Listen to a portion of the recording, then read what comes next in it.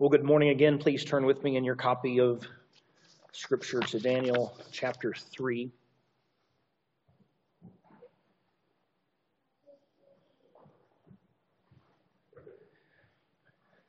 On my reckoning, it's been about 4 weeks since we've been in the book of Daniel. And so I want to refresh your memory as to where we left off.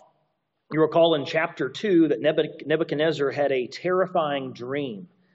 And as a result of having this terrifying dream, he calls in all the folks who could possibly be of help to help calm his anxiety and his terror, and no one can. In fact, he wants them to tell the content and then interpret it without giving them the content. He's told that he's asking something that is frankly irrational, that no one can do, that no one who is not one of the gods could do, he says. And of course, he issues this decree in fury to destroy all the wise men of Babylon. And regrettably, that includes Daniel and his companions, Shadrach, Meshach, and Abednego. Daniel gets word of this plan. He asks, why is it so urgent? What's the problem here? He asks for an audience with the king after going back and talking it over. He actually has a vision in the night where God reveals to him the content and interpretation of this dream. He goes before Nebuchadnezzar. He gets a hearing, and the king says, are you able to discern the dream? Give its interpretation. And he says, oh yes, there is a God in heaven who reveals mysteries. There is a God of heaven who reveals mysteries. And he goes on to tell him that what he saw was an image of this massive statue. And if you can look back at chapter 2 just for one moment there, you will see in verse 32, the head of this image, this carved image, this statue, was of fine gold. The head was gold, its chest and arms of silver, its middle and thighs of bronze, its legs of iron, its feet partly of iron and partly of clay. And then what happens is there is a stone that's not part of the image. It was cut from by no human hand. And it comes and it crushes the feet of this enormous statue, causing the whole thing to break down and disintegrate into dust and get blown away. That was the content of the dream.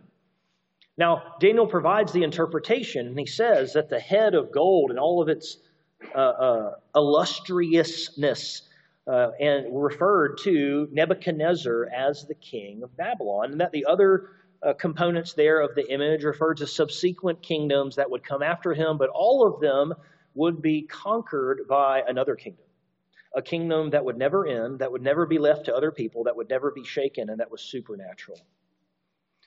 And then on the heels of that, we get a promotion. Daniel is promoted, and he does his friends a solid, or so it seems, because as a result of Daniel's promotion, they get into this problem right here. It's like God planned it that way, it seems. Daniel made a request to the king, verse 49, and he appointed Shadrach, Meshach, and Abednego over the affairs of the province of Babylon, but Daniel remained at the king's court. Daniel is shockingly absent from this story. When you read this story, surely you've got to ask, where on earth is Daniel? Where on earth is Daniel? But I will suggest that Daniel is, at least from the standpoint of narrative, getting out of the way here, because Daniel was just an instrument. And Shadrach, Meshach, and Abednego don't need Daniel. You know who they need?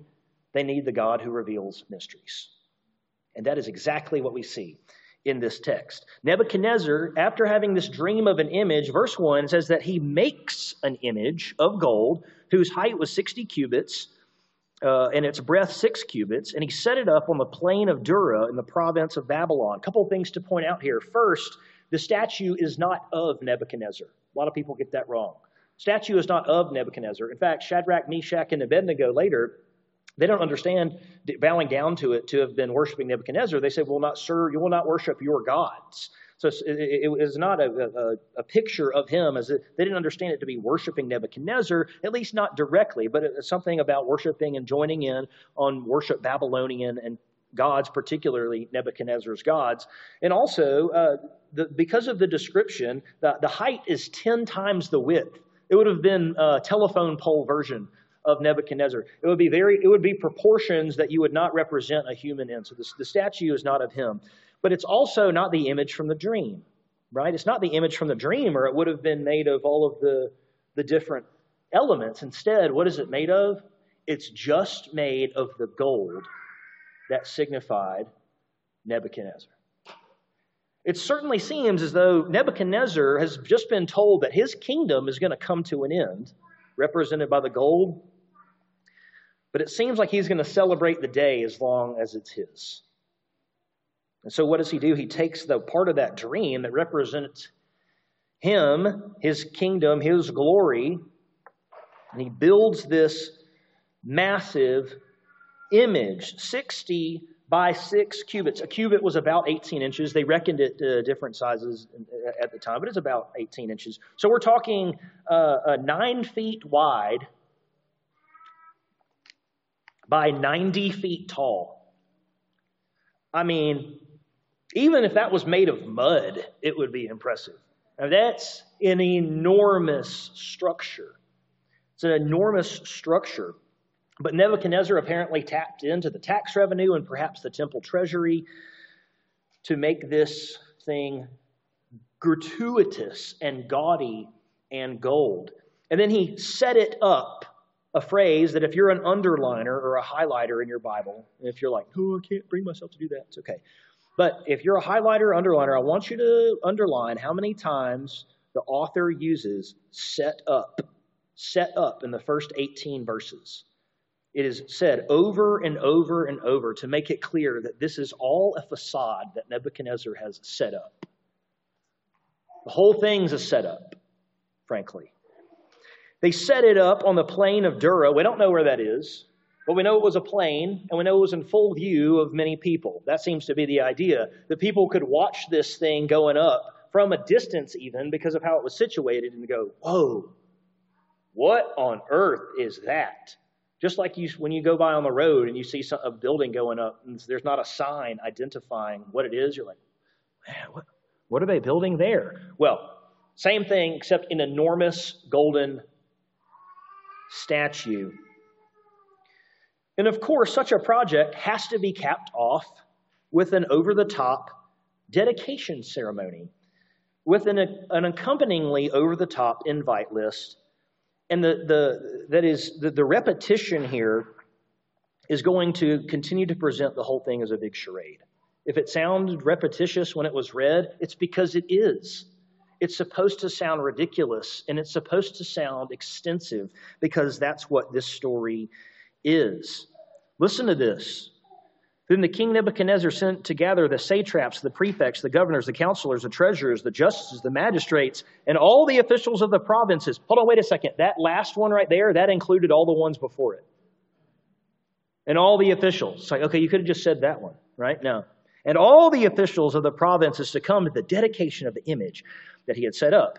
And then, verse 3, and then the satraps and the prefects and the governors and the counselors and the treasurers, the justices, the magistrates, and again, all the officials gathered. Basically, they came together. They gathered in front of this massive statue, this massive image. And so as they're all standing there, the herald steps up and he announces a command. He announces a command that it's not entirely clear people signed up for. And you show up to a dedication, you get told to worship something. It's not clear that they knew exactly what they were getting into. Nevertheless, such things were more common then than certainly they are now. So maybe they knew, but it isn't clear. And so here's what the herald says. He says, in a moment, we're going to strike up the band. And here's what happens when we strike up the band. And then we're going to actually, before we get to that, we get the equally ridiculous description of the band there on the plain. When you hear the sound of the horn, the pipe, the lyre, the trigon, the harp, the bagpipe, and every kind of music, you are to fall down and worship the golden image that King Nebuchadnezzar has set up. There it is again. He has set up. You got called, invited to the dedication. Now you're commanded, when the band plays, you are to bow down and worship. What happens if you had a bad back? suffered from patella tendonitis, or otherwise were not inclined to worship the golden Gilbert. Well, the herald says that there is one sentence for you. Whoever does not fall down, verse 6, and worship shall immediately be cast into a burning fiery furnace. And I mean, if you're an attendee here, you don't want to end up crispy. What do? Well, you do exactly what everyone did. And you get one last description here. Therefore, as soon as the folks heard this, the sound of the horn, the pipe, the lyre, the trigon, the harp, the bagpipe, and every kind of music, all the peoples, nations, and languages fell down and worshiped the golden image that King Nebuchadnezzar had set up. He set it up. That's how it worked. And that setup there grounds the rest of the story. Gives us the background here. In verse 8, we learn that there are some jealous Chaldeans. Now, usually that refers to the kind of just Babylon, and other parts of the Bible, the Chaldeans just kind of refer to Babylonians. But here, if you remember in chapter 2, the Chaldeans were that particular class of wise men who took the first crack at trying to interpret Nebuchadnezzar's dream. They did so unsuccessfully. But they would have known Shadrach, Meshach, and Abednego. They would have known the position that they achieved because of their buddy Daniel, who did in fact interpret the dream. And so they're jealous. They see an opportunity to take advantage of theological conviction of a few of the provincial leaders. That's exactly what they do with flattering words. They come in, "O king, live forever," verse 9, and they rehash the commands and the consequences. You remember this is what you said and this is what's going to happen, right? But then they turn their guns to Shadrach, Meshach, and Abednego explicitly. They say in verse 12, there are certain Jews whom you've appointed over the affairs of the province of Babylon, Shadrach, Meshach, and Abednego. These men, O king, they just say three things. They pay no attention to you. They do not serve your gods or worship the golden image that you have set up. They pay no attention to you. They disregard you. What you say doesn't matter to them, at least in this area. They disregard you in this context. They do not serve your gods alongside their own. Nebuchadnezzar wasn't asking anyone to give up their gods. He was just saying, add mine to your list. He said they don't do that. And they do not obey your command to worship the golden image that you've set up. They're not bowing down. And as we have come to expect, he is furious and enraged because that's what this man does. He gets angry. All right? He's a very deeply insecure man. He is enraged, and he commands that they be brought before him. He commands that they be brought before him for a second and last chance. That's what he said. There is, by the way, an odd kind of kindness here, certainly owing, you would think, to their position. I mean, they don't go immediately into the fiery furnace. They do have an opportunity to change their ways, avoid the flames. Do they? No, they do not. He has them brought in and he says, is it true that you do not serve my gods or worship the golden image that I have set up? It's like, surely not. I mean, I must have misheard that from these people. Surely they're unreliable witnesses. If you're ready, when you hear the sound of the horn, the pipe, the lyre, the trigon, the harp, the bagpipe, and every kind of music to fall down and worship the image that I have made, well and good. Now, by the way, that well and good is not there in the Hebrew, but it is it does help us understand the conditional. He's saying something like, all right, if you want to do this, then you won't have the consequences. That's what the well and good, that is supplied in the English. But it gives the sense here. If you are ready to do this, you will not have to go into the furnace. But, and here's the contrast, if you do not worship, you shall immediately be cast into a burning fiery furnace. And then he adds a jab at the end. And who is the God who will deliver you out of my hands? You know, if you're wondering how short-lived this king's memory is, or thinking like, wait a second, we've been down this road before. You're not wrong. In fact, there is almost a monotonous, in one sense, repetition in the book of Daniel. The details change, but it's like the same core thing keeps happening. I was, as an illustration, when I was a kid, I was into martial arts in one sense. I still enjoy, casual fan, I guess, but I loved Jean-Claude Van Damme movies. Okay? But I was listening to some guy make fun of them the other day in his best 90s movie previews voice. He's like, Jean-Claude Van Damme is back in the same movie you've seen over and over and over again. And those of you who have seen the Jean-Claude Van Damme movies, like, you know exactly what I'm talking about. We watched the same thing with Jurassic Park movies. We watched the recent Dominion one. Here are the dinosaurs back one more time in this place that no one was ever going to go again. But there's some reason they have to. The narrative in Daniel develops a bit like this. It's supposed to be absurd. It's supposed to show the sinfulness of this man and the greatness of God. The repetition is real, but it's very intentional. It's very intentional. Now, after Nebuchadnezzar says this, it's not clear whether they were supposed to sit there and wait for the next installment of the orchestra playing, or whether he was going to signal them to strike up the band, or that it was just as you go on about life from now on, if you'll agree to do this. We don't know the exact details, but it actually doesn't matter because they don't give him the time of day. And when we get to 16 through 18, even how the story is structured chiastically, it means that it kind of there's a parallelism, and it kind of goes down to a center point in the story, and then there are similarities coming back out of it. This is the center of the story right here. This confession, this defiant reply, more accurately. They say in verse 16, "O Nebuchadnezzar, we have no need to answer you in this matter. If this be so, our God, whom we serve, is able to deliver us from the burning fiery furnace, and he will deliver us out of your hand, O king. But if not, be it known to you, O king, that we will not serve your gods or worship the golden image that you have set up." Won't do it. And predictably, what is Nebuchadnezzar? Filled with fury, verse 19. Of course, because Nebuchadnezzar is a guy who just gets angry. And the expression of his face was changed against them, meaning he had a different countenance now, reflecting that anger. And he continues the over-the-topness here. He ordered the furnace heated 7 times more than it was usually heated, because regular flames aren't enough to incinerate someone. He says, well, make it hotter and hotter. And there was no one who was like, how do we know with no modern instruments if it's like 7 times hot? Just make it really hot. I want it so hot in there that it's unbelievably hot.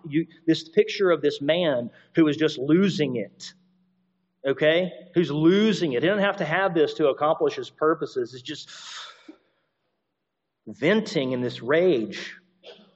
And in fact, he orders some of the mighty men of his army, some of his best warriors, to come and take these young men and cast them into the fiery furnace. That's like getting Delta Force Rangers to escort some kid to detention in high school. I mean, it's ludicrous. You don't need this. Make it 7 times hotter and get the Delta Force people in here and get them into the furnace. The whole thing's absurd. So what happens?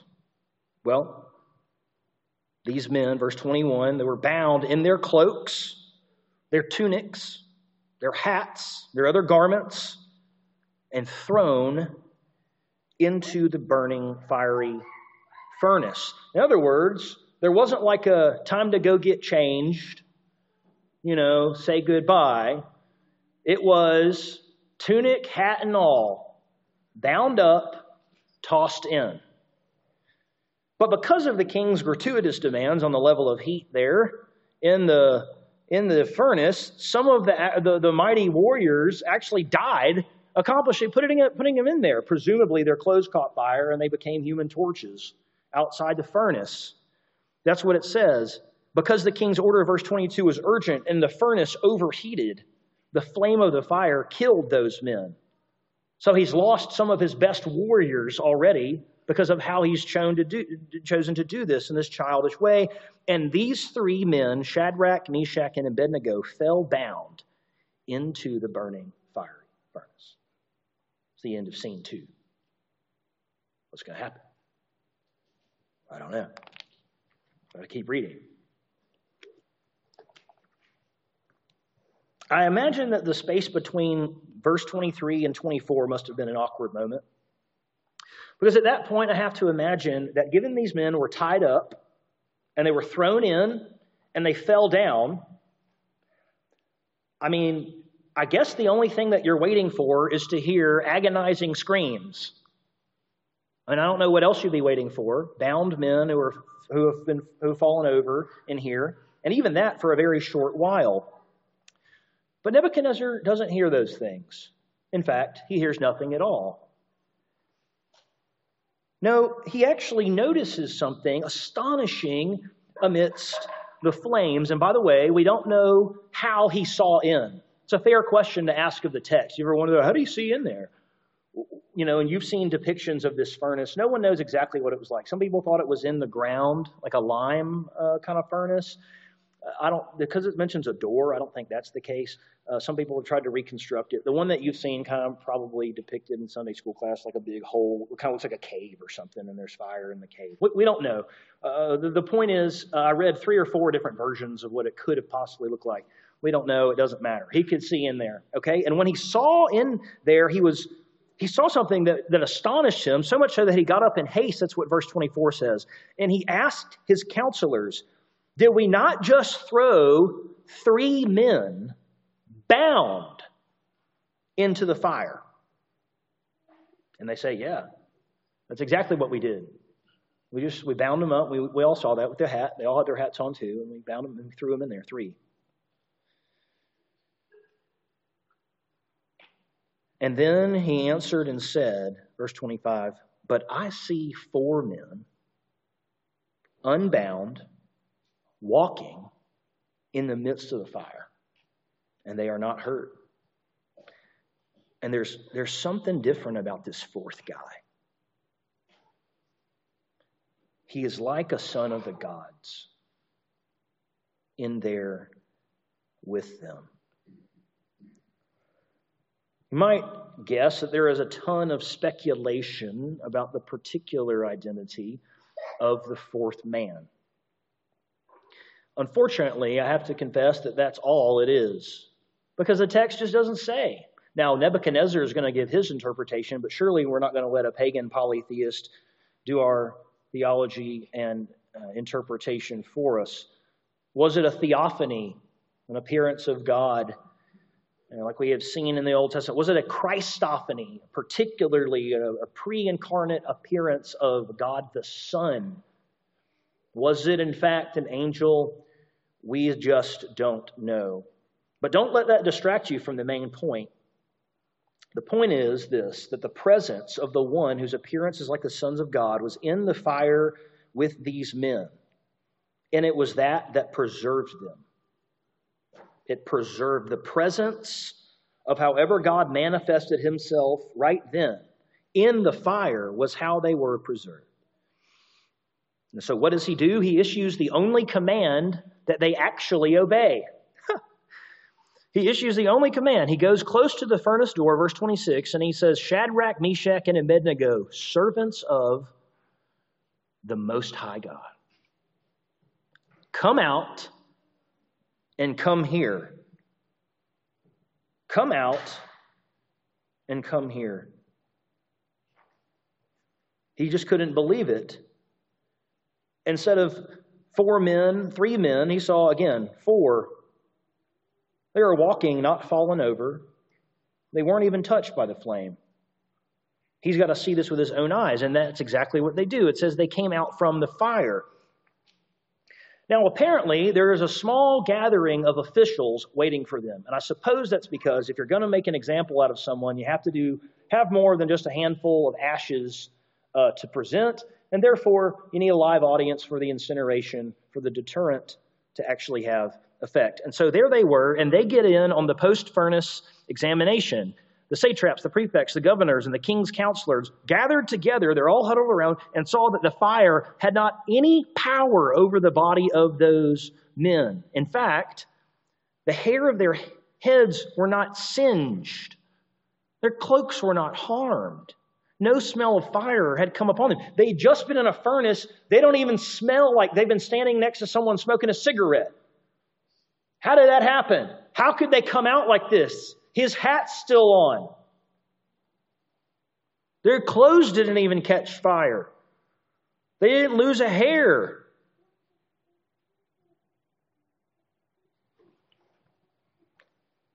This calls us to provide an answer to the question this story begs us to ask.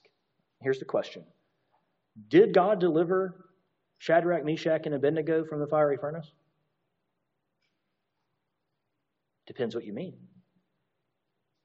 They certainly were humiliated. They were truly bound up.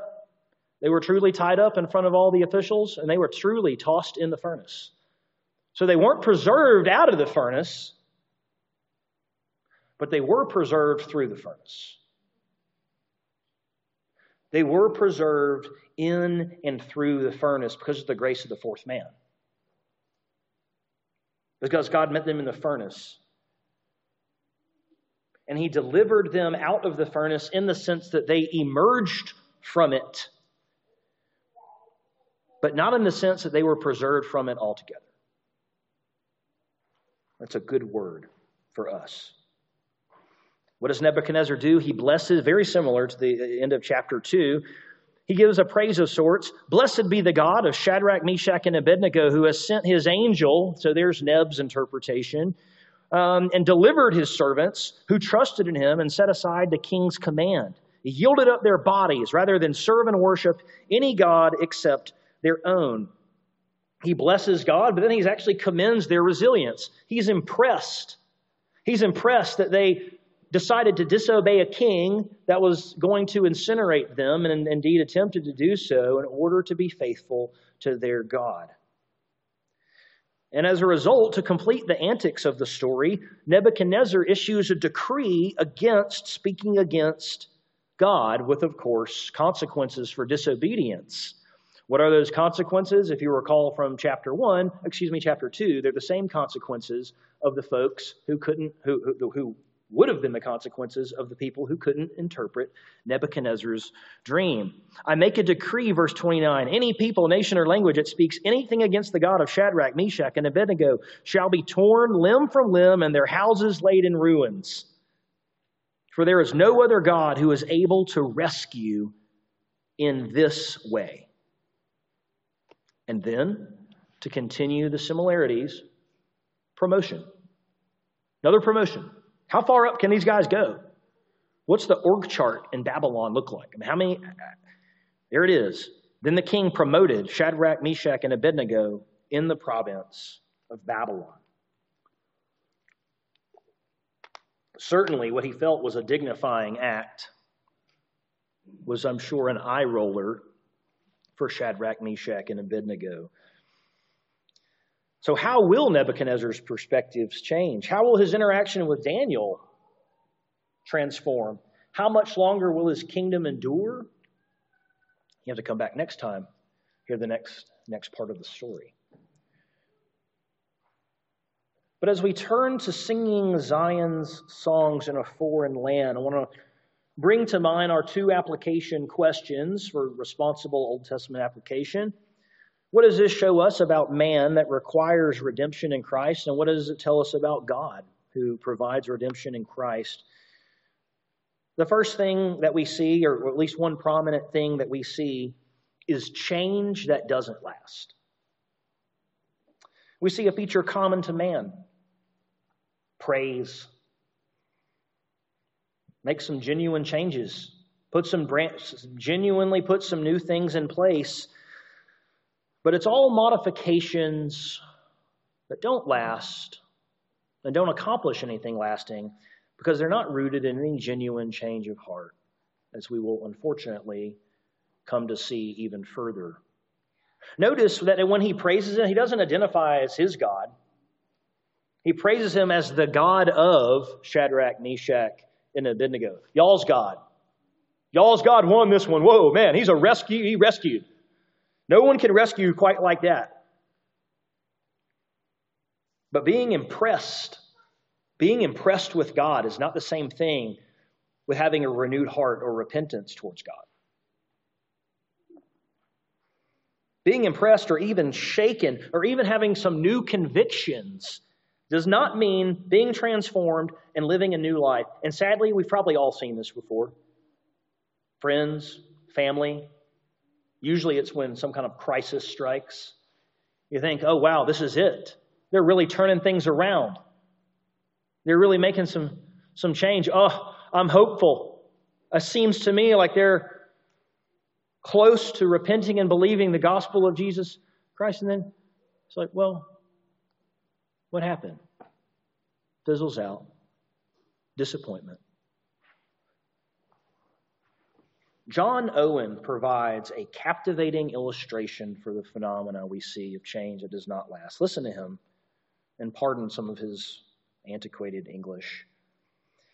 As a traveler in his way, meeting with a violent storm of thunder and rain, immediately turns out of his way to some house or tree for his shelter, but yet this causeth him not to give over his journey. So soon as the storm is over, he returns to his way and progress again. So it is with man in bondage to sin. They are in a course of pursuing their lusts.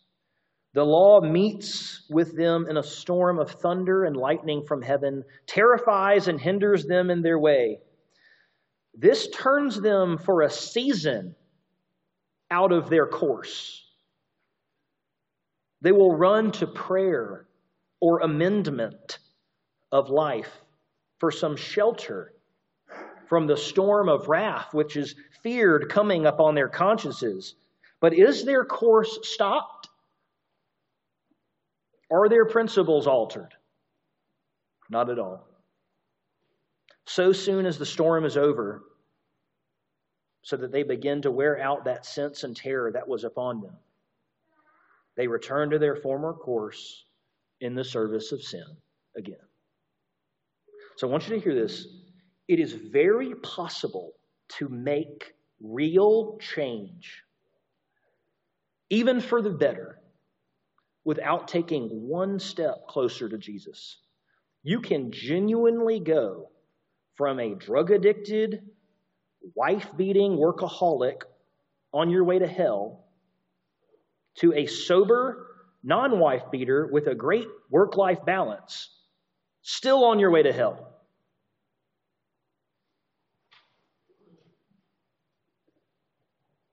Not all change for the better requires a new heart and the indwelling of the Holy Spirit. There are plenty of so-called secular change programs. Nebuchadnezzar's sinful nature and his resulting sin, it clarifies for us what we already know, that only God's special work of calling people out of darkness and transforming their hearts provides lasting, real change. Not his miracles, not wonders. Wonders is not enough to change the human heart. Not tragedy, not your family falling apart, not ethereal sounding music or a great church production or dazzling preaching. God must work specifically and directly, without which no one will have any desire to repent and believe. In fact, remember the rich man and Lazarus in Luke chapter 16? Lazarus dies and he's carried to Abraham's bosom. The rich man who had his things in life is there languishing in the flame, and he calls out to Abraham there, and he says, Abraham, can I come over to that side? He says, no, there's a cavern set here. No one can cross. He says, well, can you at least send Lazarus back to, I have 5 brothers. Can you send them back and tell them? And then he says, well, they've got Moses and the law. They can listen to Moses and the law. He said, no. If someone comes to them from the dead, then they will believe. And what does Abraham say? No. He says, even if someone comes to them from the dead, they will not believe. So, just to help us feel that one, if someone walked around this, whatever this is, partition here, right, and walked up here in the middle of me preaching, someone who we all knew to be dead, and there they are, raised to life, that would not cause a single sinner in and of itself to repent and believe the gospel.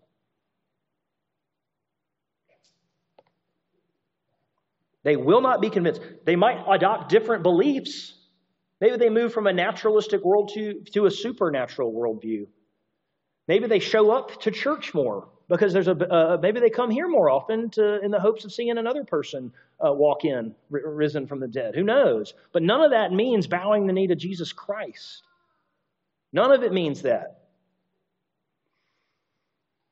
So here's the question we all have to ask ourselves. Have we been changed, or have we merely made changes?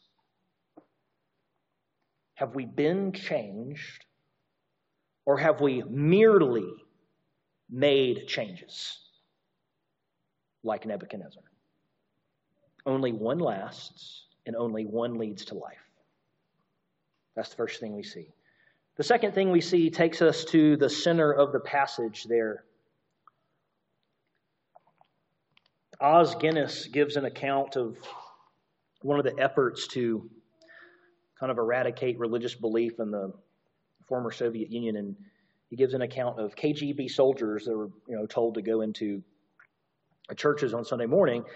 And he talks of this one agent, and I don't know how he got this information, but he's a reliable guy. I don't think he's making it up. He says, one such agent was struck by the deep devotion of an older woman who was kissing the feet of a life-size carving of Christ on the cross. Clearly not a Baptist church. Okay, let's continue on with the illustration. Okay. He asked her, Babushka, which is grandmother, are you also prepared to kiss the feet of the beloved general secretary of our great communist party? She said, why, of course, but only if you crucify him first. With similarly sharp words of defiance, Shadrach, Meshach, and Abednego will have nothing to do with this king's blasphemous request to violate the first commandment. Notice the elements in this reply, because this is an incredible template for living life before God. Verse 17, if this be so, this decree, the God whom we serve, critical, by the way, not the God we pray to bail me out in very tough times like a genie in the sky. The God whom we serve is able to deliver us from the burning fiery furnace. He is able. But then they go on. Listen, they go on. And he will deliver us out of your hand, O king. He will deliver us. Hold on, wait. Now all of a sudden it sounds like something was maybe revealed to them. It sounds like maybe they received a dream or something. How do they know that? We know he's able to deliver. They go to the next step. Now he's going to deliver.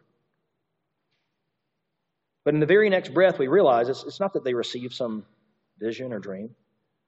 But if not. But if not. How does but if not follow from he is doing this? He is willing. He will deliver us. But if not.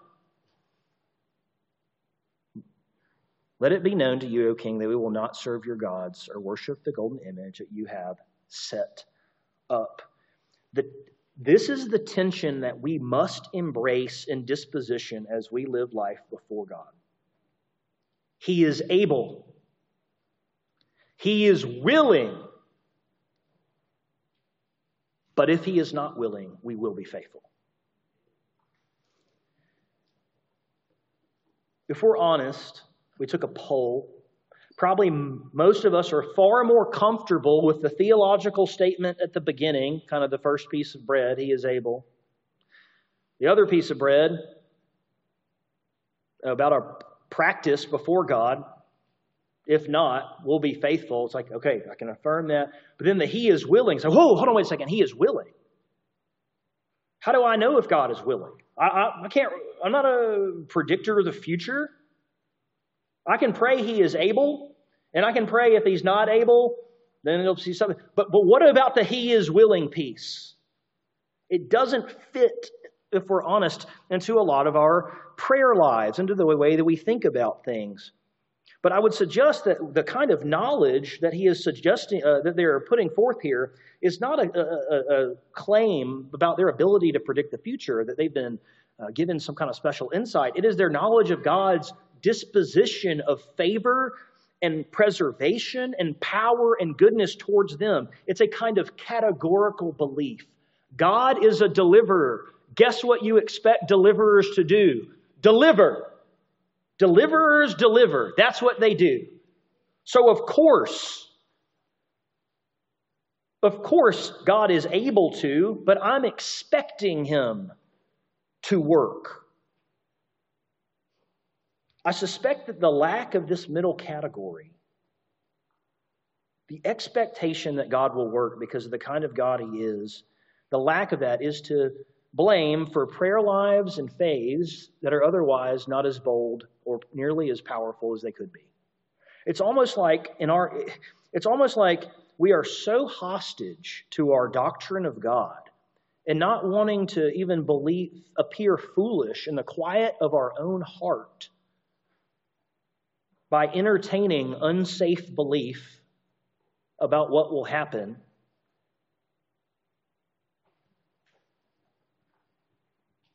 that we don't pray and live expecting God to show up at all. We pray prayers about God's ability, and then if it's not, this will happen. But we don't put the middle piece in there. There is no middle piece because everyone's internal dialogue is this: well, I don't know what He's willing to do. Well, neither were they. You can pray both. That's the whole reason this template's so powerful. He's willing, but if He's not willing, this. If it sounds like there's a tension there, it is, but it's not a tension in practice that should cause us problems. I know God is able. I can expect Him to do the kinds of things that I know He loves to do. And if He doesn't, I will still be faithful. So here's how do you think about this? Somewhere in between wishing and certainty about what's going to happen. Wishing, certainty, somewhere in between that is grounded expectation. Somewhere between wishing and infallibly uttering the future is eager expectation and a disposition of God is going to work. Would you consider how you might add a healthy dose of grounded expectation for God to work in your life and the lives of those around you? And don't be afraid of, quote, getting it wrong. You don't need to be afraid of that. He is able. He is willing. I know He's willing. And if He's not willing, we will be faithful. If you do so, you'll have a more powerful faith, and our church will be blessed by it. Let's pray.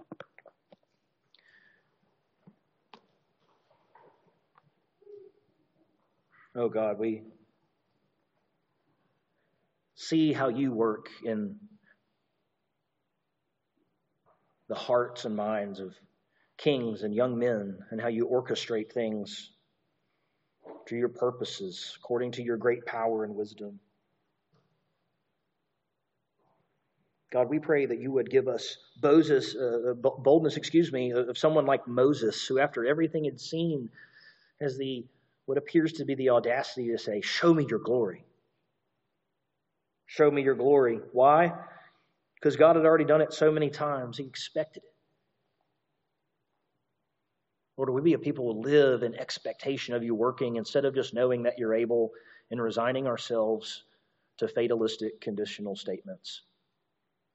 Help us live in power. Pray that You would find the pockets of our heart that struggle to believe and doubt simply because there are things that we have prayed for that have not come to pass. We realize that and we say, how do we square this with an expectation? And so, Lord, my prayer is that right here in the middle of this story, as our brothers and sisters across this room would meditate, would think about where's the place in my life where eager expectation and a categorical confidence could be introduced. that would increase my impact for the kingdom of God. Bless those around me. Lord, thank you for Jesus, who gives us the power to conquer sin. Thank you for the resurrection that does give us certainty that those in Christ will only die once. We're thankful for that hope. Would you nurture us in it? In the name of Jesus.